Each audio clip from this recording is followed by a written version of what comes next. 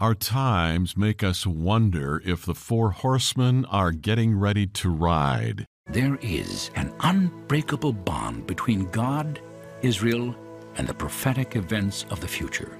For here, in this land, the final confrontation between good and evil will be waged.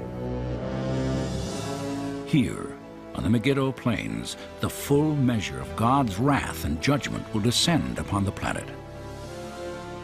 Here, upon the Mount of Olives, Christ will return in all of his glory. Welcome to Understanding the Times Radio with Jan Markell, Radio for the Remnant, brought to you by Olive Tree Ministries. Today, Jan begins a two-part series with two very special guests, Amir Tsarfati and Pastor Barry Stagner. They are addressing many questions you may have about our future for both the believer and unbeliever. The hour is later than we think. The hand of the Lord was upon me. He brought me out by the Spirit of the Lord and set me in the middle of a valley. It was full of bones. He led me back and forth among them, and I saw a great many bones on the floor of the valley. He asked me, "Son of man, can these bones live?" I said, "O sovereign Lord, you alone know." Then he said to me, "Prophesy to these bones and say to them, dry bones, hear the voice of the Lord. I will make breath into you, and you will come to life.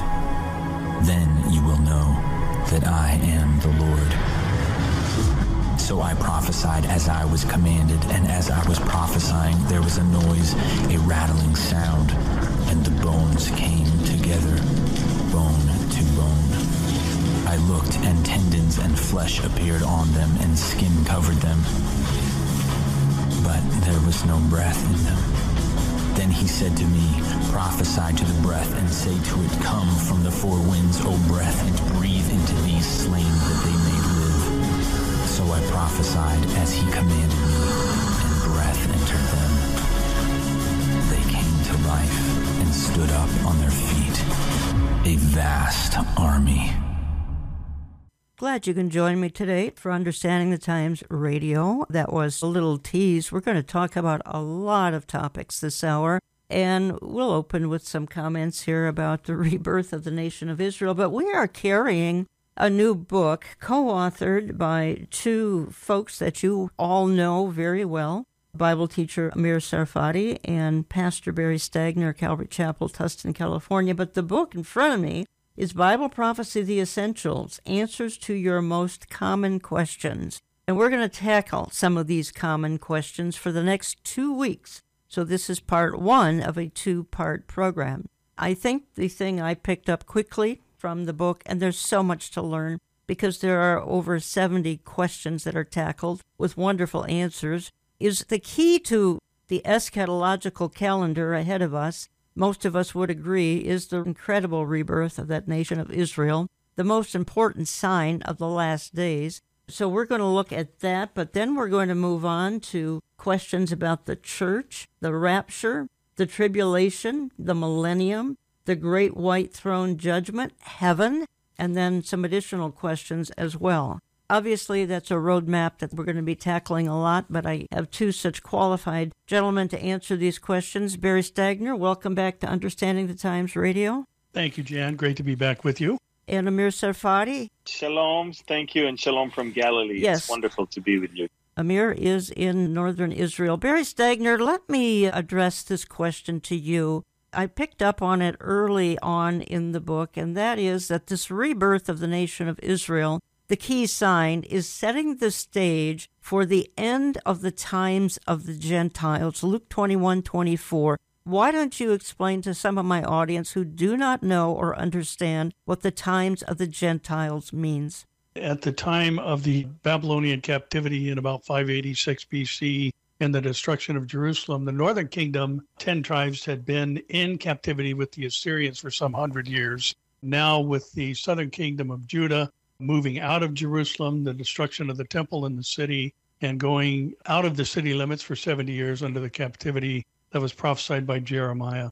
this was the beginning of the time of the Gentiles that would span throughout the course of the church age, where the predominantly Gentile church would be the main focus of the Lord as he began the church and added to it daily Jews and Gentiles, but predominantly Gentiles. At the end of this time, at the end of the church age, God would return his focus to the nation of Israel exclusively, or at least primarily, and it would finish off the prophesied 70 weeks of Daniel. Now, there's some debate amongst good scholars as to whether the time of the Gentiles ends at the rapture of the church or at the second coming of Christ. But either way, you've got a small time frame in which the time of the Gentiles is going to end, and the focus will shift. God, his people that he has drawn back in and breathed life into those dry bones that your little clip was mentioning, is going to be a time period where, again, the primary focus is the fulfillment of prophecy related to the nation of Israel. And I think as I'm studying things, and you have a whole section, we'll get to it here, on the tribulation, the thing that's so obvious in the tribulation, at least to the three of us, is the tribulation is so Jewish. It's to save Israel. The focus is on Israel, the 144,000, etc., and we'll get there in our discussion. But Amir, let me ask you this, because this comes up early on in the book, and this is one of the questions. And what does it mean when the Bible says all Israel would be saved? Because some people, and we could even name them, use that as justification for this dual covenant theology. We don't need to witness to Jews because, don't you see, Romans 11:26 says all Israel is going to be saved. So help my listeners understand that. Jesus himself said that no one can come to the Father but through him. Paul himself is also going all across the known world of that time for him, telling the people that Jesus is the only way, truth, and life. And therefore, to suggest that there is any other way is obviously to cancel the words of Jesus and what Paul was teaching all around. Now, when Paul was writing that all of Israel will be saved, this has to be attached to the return of Jesus to the land of Israel in his physical second coming, and to the fact that in Zechariah chapter 11 it says, and they looked at him whom they pierced, and they cry and they mourn. The repentance of Israel when they see Jesus returning, the acceptance of him as their Lord and Savior, is the key for their salvation, is the only way for their salvation. So with Romans 11, I would also put Zechariah chapter 12, and I will definitely put them together, because even here in Romans 11, when it says that, it talks about the fact that blindness in part has happened to Israel, which means that those who believe in him have their eyes open, and those who don't have that veil on their eyes. But then it says in 2 Corinthians that the only way the veil can be removed is when they turn to Christ. That's what the Bible says. For them to be saved, for them to completely not be blind anymore, is only by turning to Christ, which means there will come a point when all of Israel will be saved by believing and accepting Jesus as their Lord and Savior.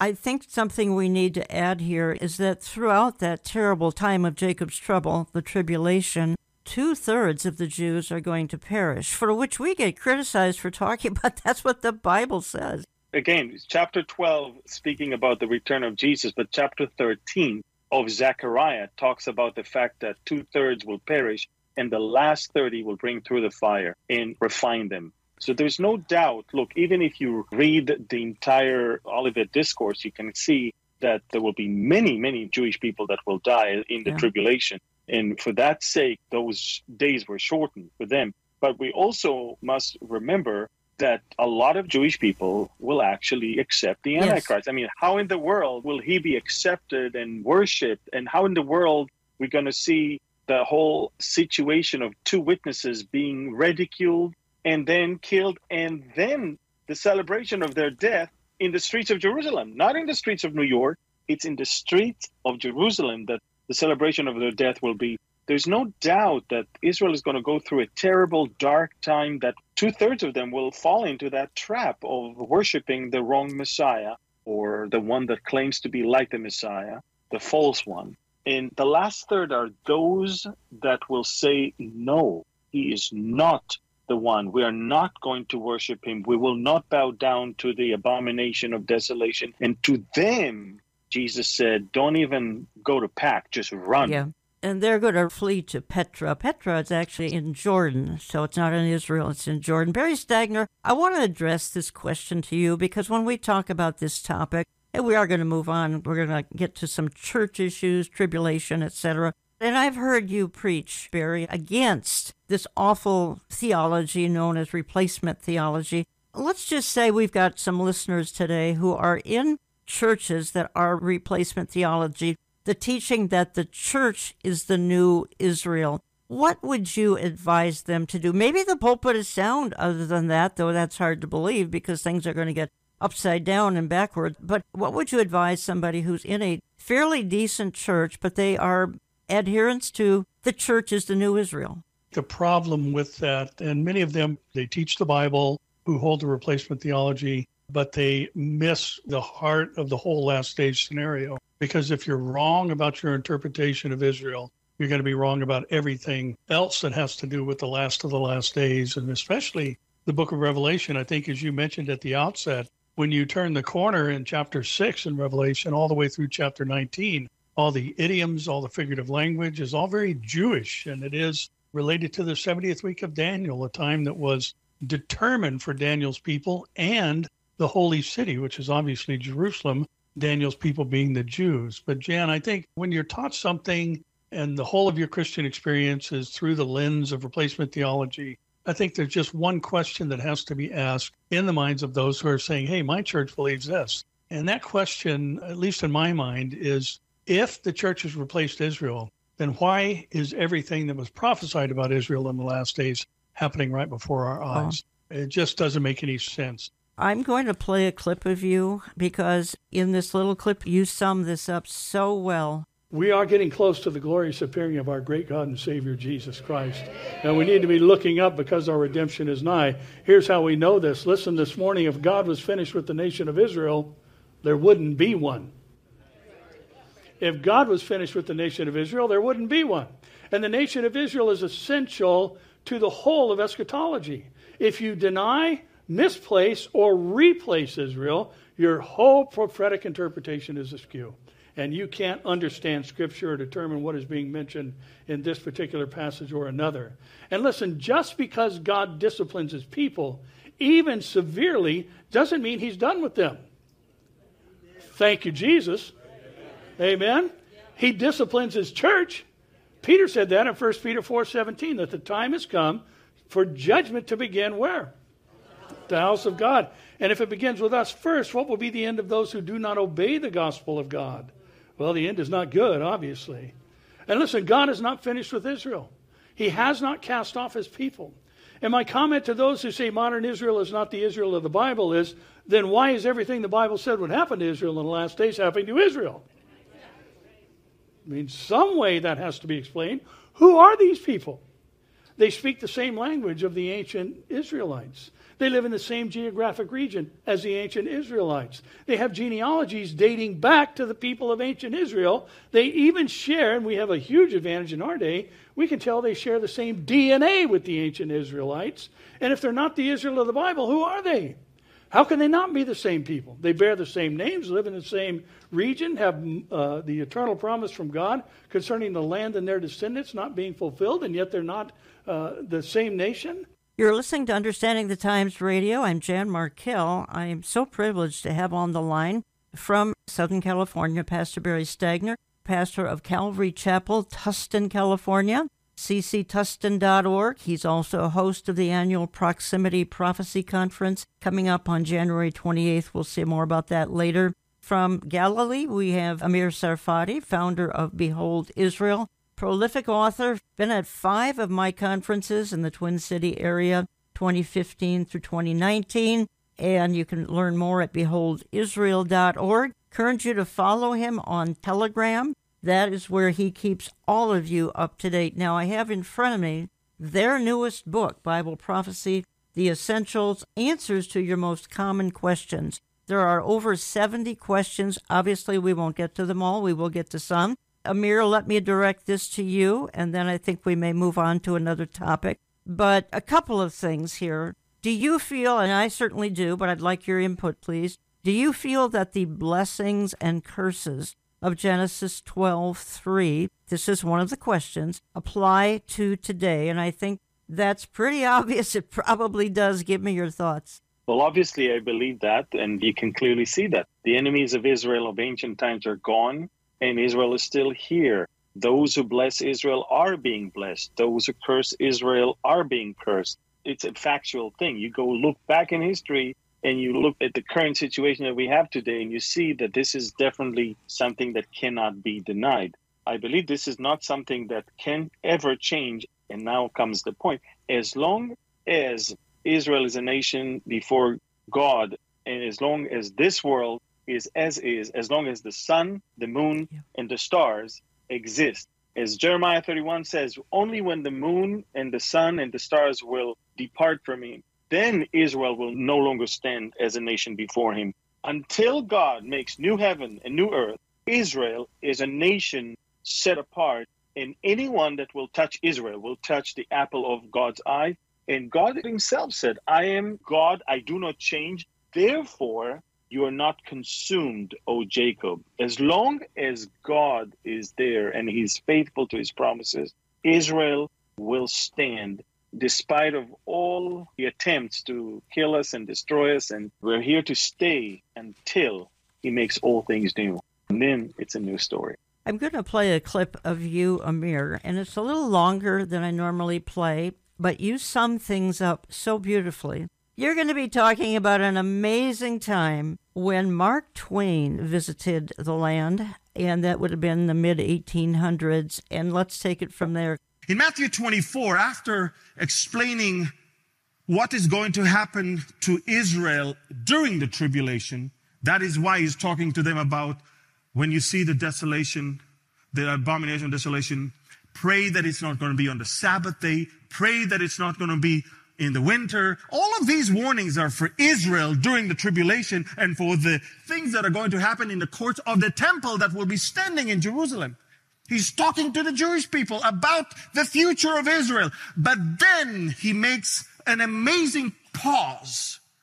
And in Matthew 24, in that cluster of verses, he says, learn this parable from the fig tree. When its branch has already become tender and puts forth leaves, you know that summer is near. So you also, when you see all these things, know that it is near at the doors. Assuredly, I say to you, this generation will by no means pass away until all these things take place. Heaven and earth will pass away, but my word will by no means pass away. If you do not understand Israel, you cannot understand the times and the seasons, because we were given the most important piece that will make everything come together so beautifully. There has to have been a physical restoration to the land of Israel. There has to have been something great. You see, for hundreds of years, Christians, or at least people who call themselves Christians, they saw that the Jews are no longer in their land, no longer speaking their language, no longer having their city, Jerusalem.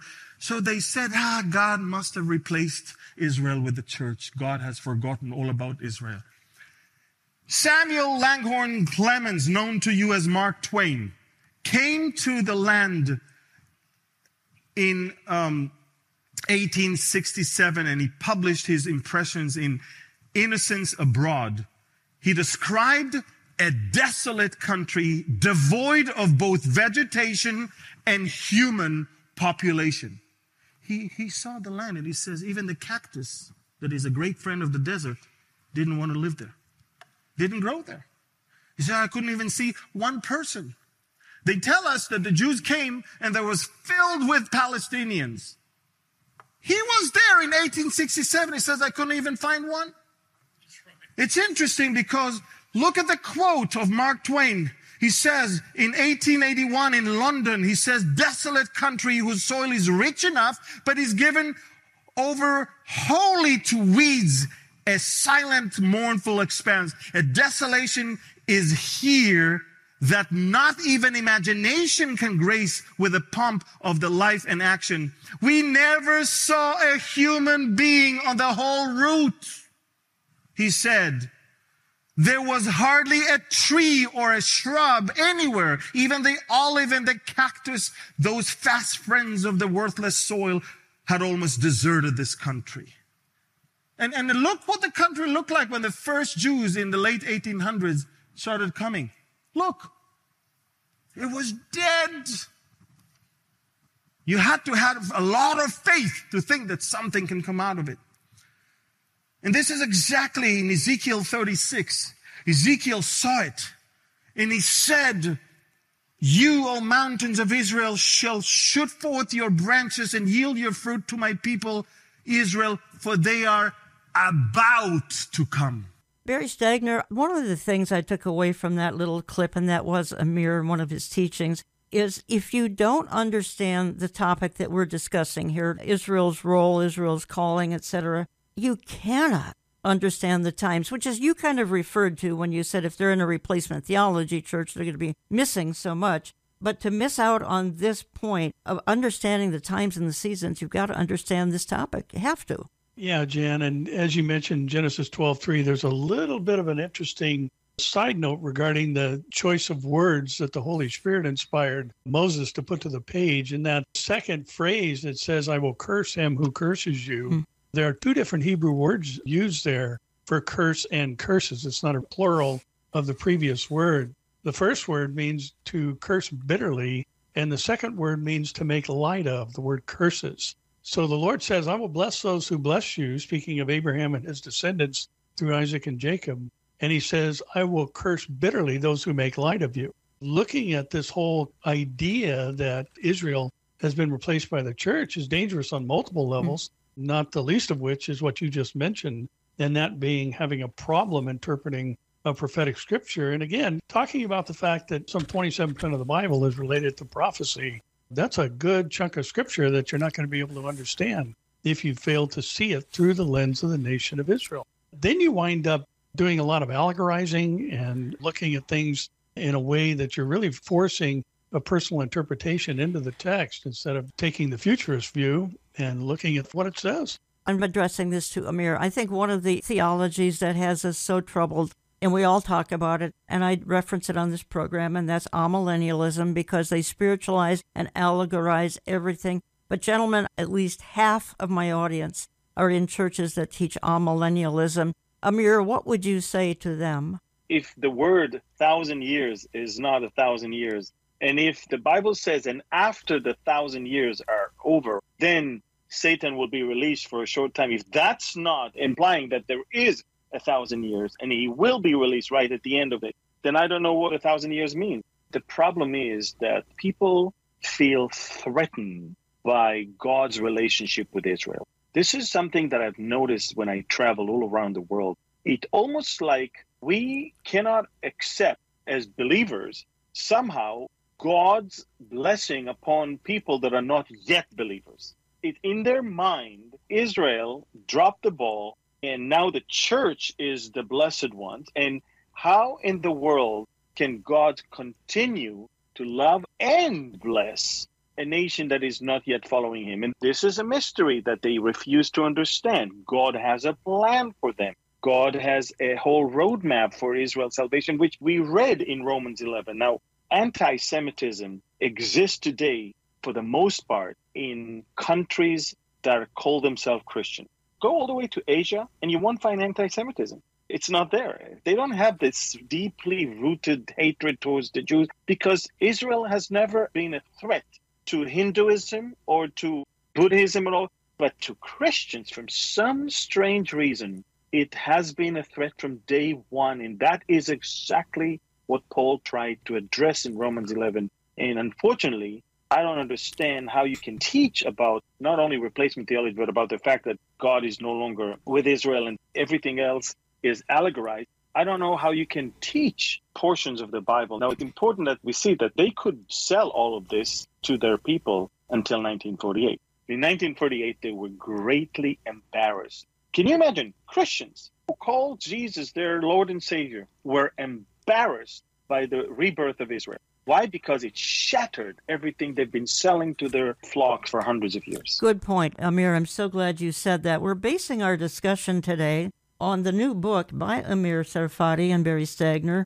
Bible Prophecy, The Essentials, Answers to Your Most Common Questions. And we're going to move on because the book covers questions related to Israel and then the church, the rapture, the tribulation, the millennium, the great white throne judgment, heaven, and then some additional questions. We're not going to get to everything. We're going to be doing 2 programs this weekend and next weekend, so we can cover a lot in the 2 programs. And what I want to do when we come back is head over to the church, because we are in what's known as the church age. That's actually going to wind down at the rapture of the church. But I have some specific questions I want to ask the gentleman about the church, and particularly its last days role. Barry Stagner, you have a conference coming up the end of January, Saturday, January 28th. Let's take a minute or two and talk about it. It's called Proximity. It's sponsored by Calvary Chapel Tustin. It's held Calvary Chapel East Anaheim. You take the rest and give it a promotion.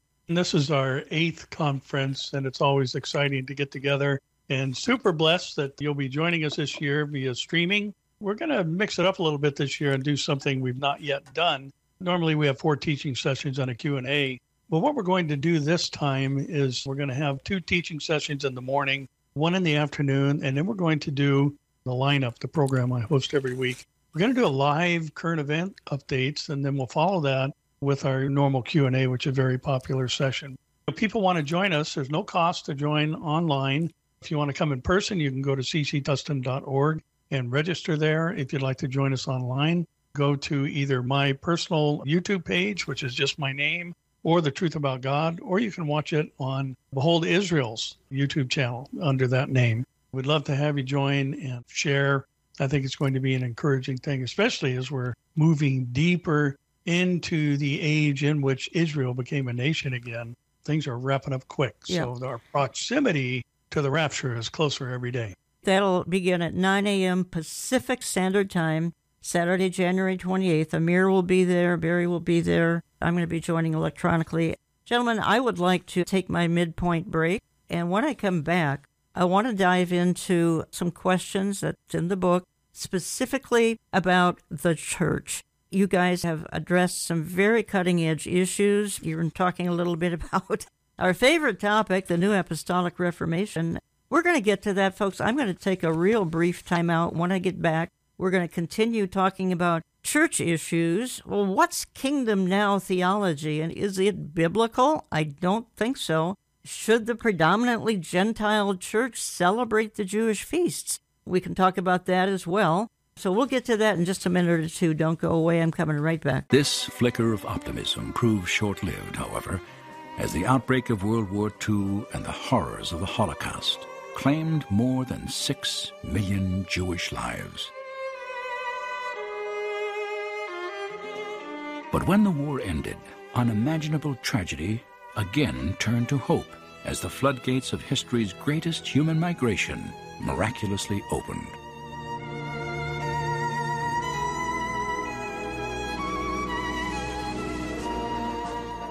On May 14, 1948, after 9 months of debate, the United Nations voted to recognize the new state of Israel.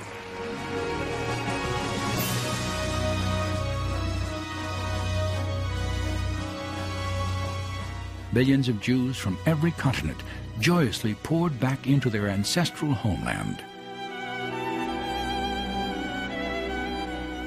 Their ravaged country was rebuilt, and against all odds, Israel existed as a Jewish nation. Many considered this the greatest fulfillment of biblical prophecy since the birth of Christ. Well, that was just a little PS to the first half of the program, because indeed, the most incredible miracle of all time, some people say that's the greatest miracle of the 20th century, I'd say of all time, is the rebirth of Israel back to their original language, etc. Let me give a quick heads up here that we have an Understanding the Times event this Thursday, January the 19th, and that's at Revive Church in Brooklyn Park, Minnesota. We'll be having Brandon Holthouse, We're going to be talking about a lot of current events. You can live stream it around the world. MarkHenryMinistries.com, MarkHenryMinistries.com, or on Mark's app. Again, if you'd like to attend in person, no cost. It's 7849 West Broadway, Brooklyn Park. I'll co-host. Pastor Mark Henry will co-host. If you want to live stream it anywhere, it's 7 to 9 p.m. Central Time. January the 19th, Pastor Brandon Holthouse, Mark Henry, and myself. Now, I want to move quickly into another topic from the book, Bible Prophecy, The Essentials. And we're going to talk about the church, at least for a few minutes here. Barry, we are currently in what's known as the church age. The church age has a shelf life, and the three of us believe that time is running out for the church. By the way, the church is not a building, it's a body of believers that will be taken to heaven very soon. What I'm noticing, though, is the church is not handling, many churches, not handling the topics well that we're dealing with, including the rapture, and we're going to get to that here a little bit later. It's being mishandled so terribly. It's a tragedy in my lifetime to see the blessed hope go towards more of the blasted hope. Your thoughts on this? It is, Jan, because it does, as you said, it removes one of the major components in dealing with perilous times that Paul prophesied, and that is having a hope.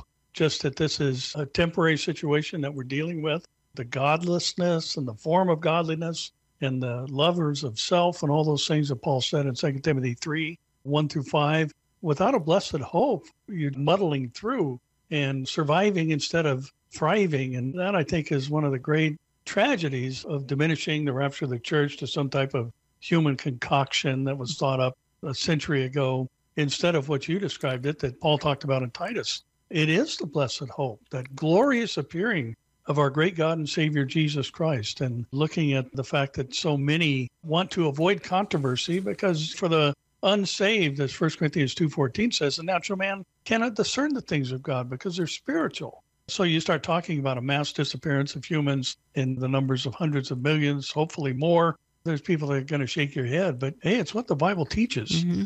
And I love what Amir says. He didn't learn about the rapture from John Nelson Darby. He learned about it from Paul because it's in the scripture. Amir, let me ask you a couple of questions here as it concerns the church. And I gave a little tease first part of the program. Should the predominantly Gentile church be celebrating the Jewish feast days? The problem that we have with this question is, what is your purpose in celebrating? Because if the purpose in celebrating the festivals is to feel that you are better than if you're not, and to then be worth of your salvation, then it's the wrong attitude, of course. If you want to celebrate in light of the fact that Jesus has fulfilled them and that they are not a mean towards salvation, but a memorial for at least the first four of things that happen, then it's great. But whenever people tell me that, hey, I don't celebrate this, but I do celebrate that, you can tell by even the tone of their speech that they put so much weight and emphasis on the festivals that it become a god on its own. And that always takes me to how God was not happy with what Israel turned his festivals into. And I'm talking about Isaiah chapter 1. It's nice to celebrate the festivals. It's great to remember Jesus in the festivals. But I also think that if you believe that by celebrating the festivals, it will make you a better Christian, and by celebrating the festivals, it will lead you towards salvation, then you got the whole gospel wrong. There is a big danger of the Jewish roots that is almost telling people that without that, you cannot be saved, that without that, you are not a true, complete believer, that you are not at the intellectual, spiritual level if you don't do those things. We have to be very careful. I have to remind everyone of Acts chapter 15. It is Peter in Jerusalem standing and trying to explain what happened when the first church council was about whether Gentiles should be circumcised and keep the law. Peter himself said, why are we trying to put on the Gentiles all those things that our fathers and us can barely carry? He says, we should believe just like they do. Peter understood that salvation is by grace through faith alone and not by works. And he was concerned that when Judaizers are following Paul and telling people after Paul left, hey, just remember, you have to be circumcised, you have to keep the law, you have to celebrate this or do that. Peter was concerned that we are trying to put on the Gentiles the very thing we, as a nation, the Jews, cannot fulfill and bear. It starts with your intention. What is it that you want to celebrate these festivals for? You see, as a family, I celebrate them, but I celebrate them with Jesus in the center. Yes. I just lit the Hanukkah menorah. For us, Jesus is the light of the world. End of story. Oh, I don't think that the Maccabees were the saviors of Israel. I don't think that they are the redeemers of Israel. And we are not singing those songs that suggest that. There are approximately 70 questions in this book. You can find it in my online store, by the way, olivetreeviews.org, olivetreeviews.org, Bible Prophecy, The Essentials. Obviously, we can't get to all the essentials. I'm doing my best to get to some of the high points. Barry Stagner, I think that the falling away, and the three of us believe the falling away is the falling into great apostasy, which is predicted for the end-time church, quite frankly, Laodicea. What troubles me just as much as some of the false teachings, we've kind of touched on this in the previous half hour, is the falling away from teachings on eschatology, the importance of Israel, the importance of spiritual warfare, as we see the paranormal exploding, and the further promotion of replacement theology. These four issues trouble me as much as just giving very little heed to sound doctrine. Would I be stretching things to say that? I don't think so, Jan. And we're learning more and more about this and the broadness of that statement, the apostasia, the defection from truth. We're seeing it outside of the realm of Scripture today as well, which I do believe it began there. Truth today is malleable. Yeah. Whatever it is for you, that's great. We've got the whole man-woman debate thing going on, and you can become whatever it is you think or feel like on any particular day or even occasion. We've taken that same kind of approach with the Scripture, that what's your truth? What does this mean to you? And really, when we interpret Scripture, it's not what does it mean to you, it's what does it mean? Because it's not going to mean one thing to one person and something else to another. We're seeing manifestations of this in all kinds of ways. And this apostasia is the defection from truth. It's not the rapture of the church, because we can interpret that through what Paul said in 2 Timothy 4. There's a time coming where men will not put up with sound doctrine. That's a defection from truth. So we're seeing that and the repercussions or consequences of it on every level. And I don't think it's a stretch at all to throw all that under that umbrella of the defection from truth. I get so many emails, I can't deal with them all. I'm looking for a church that will talk about times we live in, talk about how eschatology ties into the current events of the day. 95% of those that write say we can't find that kind of a church in our town. Barry, while I have your attention, let me ask you this. This is one of the questions in the book. Are today's proliferation of dreams and visions valid? And let me add my own thoughts. If they are, some are abusing these so-called gifts because they are experiential Christians and they're looking more for experience than they are for the Bible. But I do believe you feel these dreams and visions are very valid. Absolutely. Joel spoke of that time where there'll be dreams and visions, and he's obviously talking to the nation of Israel. But I don't think we can limit the moves of the Holy Spirit to whatever our parameters may be, because as Amir mentioned earlier, John 6:44, no man comes unless the Father who sent me draws him. And we're hearing about the place where the church is growing faster than anywhere else in the world.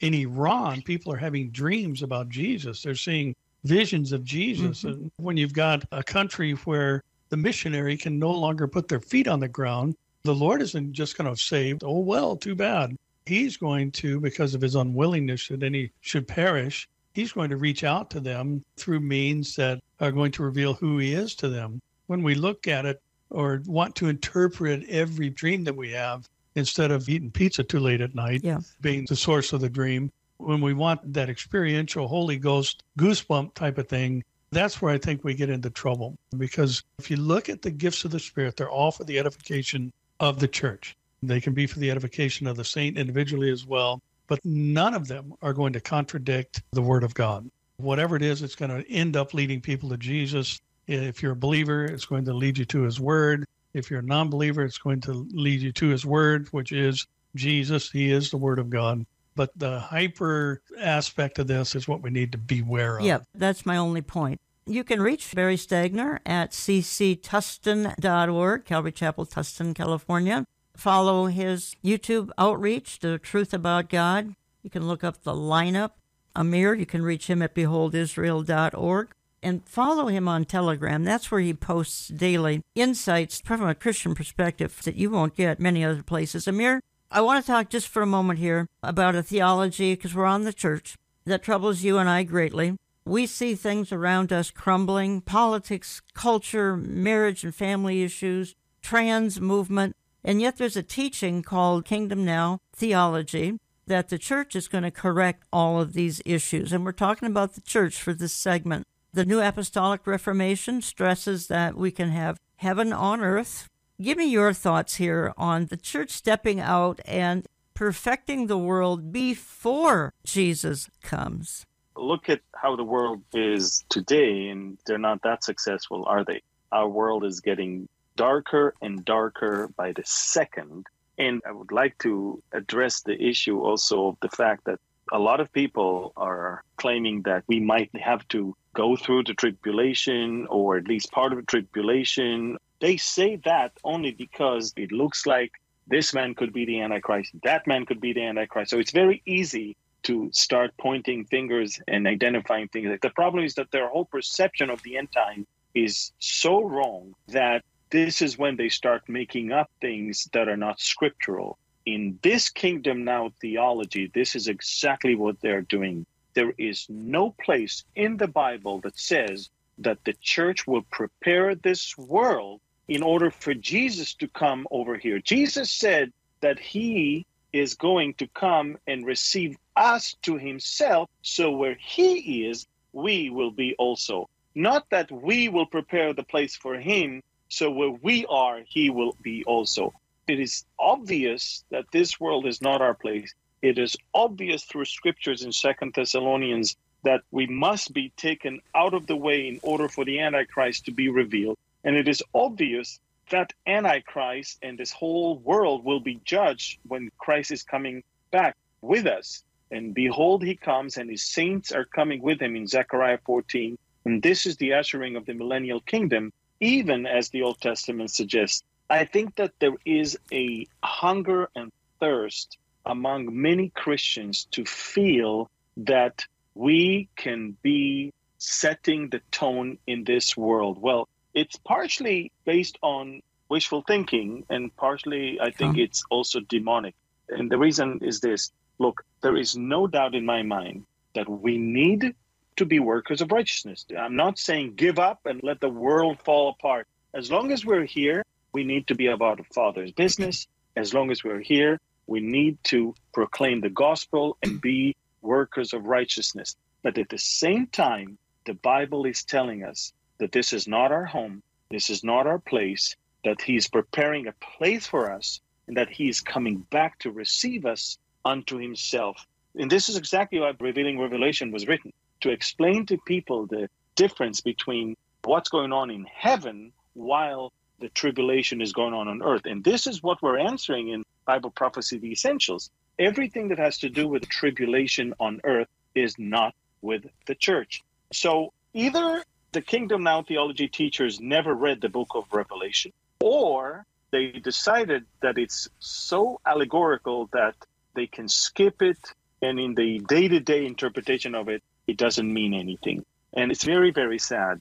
I will say the last thing is that I've seen church leaders from all over the world basically grooming Israeli Messianic leaders to become the new apostles. I saw videos of crowning people with crowns on their head. When we call it New Apostolic Reformation, it's really physically talking about new apostles, people that are going to be pronounced as apostles. And they must be Jews, they must be from in Jerusalem, and they will have the same importance and level of the first century apostles. Let me remind you, the first century apostles wrote the Bible. Yeah. So how can they be at the same place? How can we have it? Obviously, it's not scriptural. Obviously, Satan, I believe, it's demonic. And I do believe with all of my heart that it's all rooted in the sheer Bible illiteracy that is existing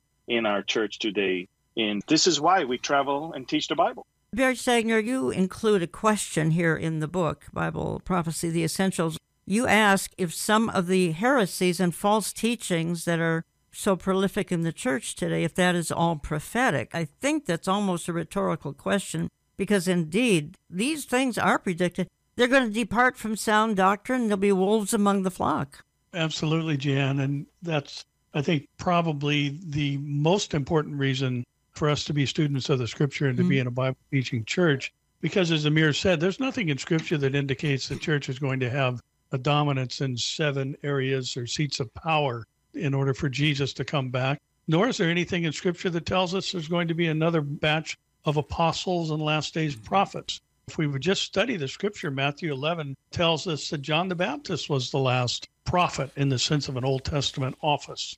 Hebrews tells us in 1:1 that God in time past spoke to the fathers through the prophets, but in these last days has spoken to us through his Son.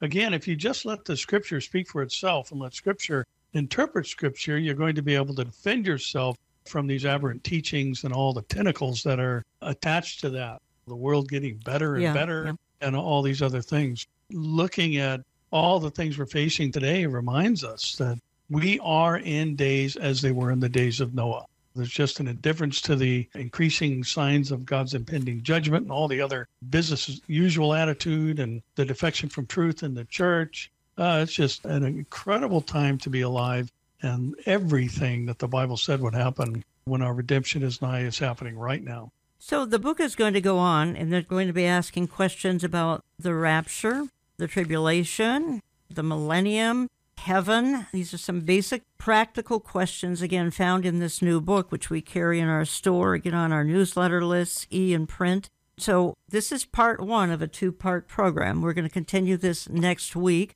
Gentlemen, this is just a little off topic simply because we don't have time to tackle one of the other prominent subjects that you have included in the book. So I'm going to ask you a question here. Amir, this again, a little off topic. And I think you feel that one of the next events in eschatology that could break any day would be Isaiah 17, the obliteration of Damascus. Am I right there? Yes, you're right. Because if we are talking about Ezekiel 38 all the time and the days of Ezekiel and the war that is coming, we have to remember in Ezekiel 38 and 39, Syria is not mentioned. Damascus is not mentioned. Something has to happen to one of the greatest enemies of Israel today not to exist in the big war that comes right after. And that is, I believe that Isaiah 17 speaks of an event that will lead eventually to the Ezekiel war. And let's face it, in Damascus today, you have almost everything but Syria influence. Yeah. You have Iran and you have Turkey and you have Russia, all influencing in different realms in different ways. And the power and the strength of the Syrian president is almost not there. So when we talk about the fall of Damascus, we're actually talking about something that has to come before the alliance of Ezekiel 38 comes against Israel. And look, I live next to an airbase here in Israel that airplanes are taking off every few days, and they don't drop bombs in Tehran or in Moscow or in Ankara. They drop bombs all around and in Damascus because this is what we're dealing with on a daily basis. I have no problem seeing that happening in the very near future, and that will, of course, start an escalation that will lead to the Ezekiel war. And let me ask a follow-up question then, please. Again, a little bit off topic from the book, but do you think in 2023 there could be, and I need kind of a concise answer here because of time, do you think there could be an Israeli strike or strikes in Iran against her nuclear capability? I just wrote about it on Telegram. I think that we do not have any other choice. With what we know that the Iranians are doing right now and what they have already now, if we do not do it this year, we will have to live with them having not only a bomb, but having already the means to send the bomb. And that is something that Israel cannot live with. All I say is that everything that is happening in Ukraine is showing to the world, to the Americans and to the Europeans, that Iran is a troublemaking country. We can see what is the biggest headache in Ukraine right now is the Iranian drones. and the Iranian weapon that is supplied to the Russians. I think we need to remind my audience that a strike against Iran will be anything like the ordeal when Israel took out Iraq's single nuclear capability in 1981. I think one person on the ground was killed. If they do go after multiple sites in Iran, the world will go into an outrage over Israel doing the world a favor. Am I right? Think about if Saddam would have had a nuclear reactor working and nuclear weapon, what would have happened to the American troops in 1991? There's no doubt that we will do the whole world, and especially the Middle East, a big favor in removing Iran's nuclear capability. But again, remember, Iran has built side by side with nuclear capability. They also built armies of proxies all around the Middle East that will serve them in times like this, so they don't have to put their hands in the mud. So Hezbollah and the Houthis and all their proxies in Syria, and of course the Palestinian Islamic Jihad, all of them will probably react to any Israeli action in Iran. It's going to be ugly, but hey, if it has to happen, it has to happen. Okay, folks, this is part one of a two-part program. Next week, we're going to hit part two, and we'll try to include basic questions about the rapture, the tribulation, the millennium, heaven, and if there's time, we might get to a few more topics as well. All of this found in the new book by Barry Stagner and Amir Tsarfati, Bible Prophecy, The Essentials, Answers to Your Most Common Questions. They do a lot of question and answer online, and that's where they've taken some of these questions from. And I encourage you to follow these gentlemen online. Barry Stagner, you can just look him up on YouTube, Barry Stagner, or the lineup, The Truth About God. And, of course, Amir Tsarfati, again, beholdisrael.org. Find him YouTube, Facebook, all the various places. Again, quick reminder, next Thursday evening, January 19th, 7 to 9 p.m. Central Time, Understanding the Times here in the Twin Cities with Pastor Brandon Holthouse, Mark Henry, yours truly. And again, you can watch that live at markhenryministries.com or the Mark Henry app. Be posted to olivetreeviews.org under video a few days later.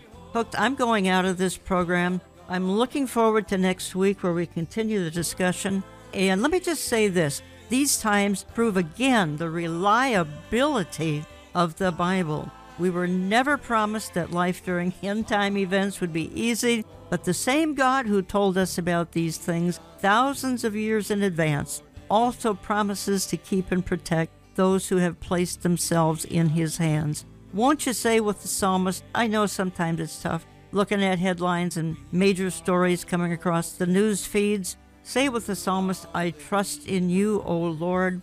Our times are in your hands. I want to thank you for listening, and we'll continue on with part two next week.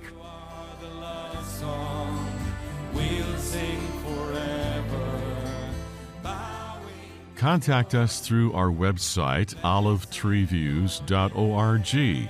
That's olivetreeviews.org. Call us Central Time at 763-559-4444. That's 763-559-4444. You get our mail when you write to Olive Tree Ministries and Jan Markell, Box 1452, Maple Grove, Minnesota, 55311. That's Box 1452, Maple Grove, Minnesota, 55311. All gifts are tax deductible. The world is not spinning out of control because God is always in control. You are engraved on the palm of His hand. Instead, all of the orchestrated events are breaking so that everything can fall into place.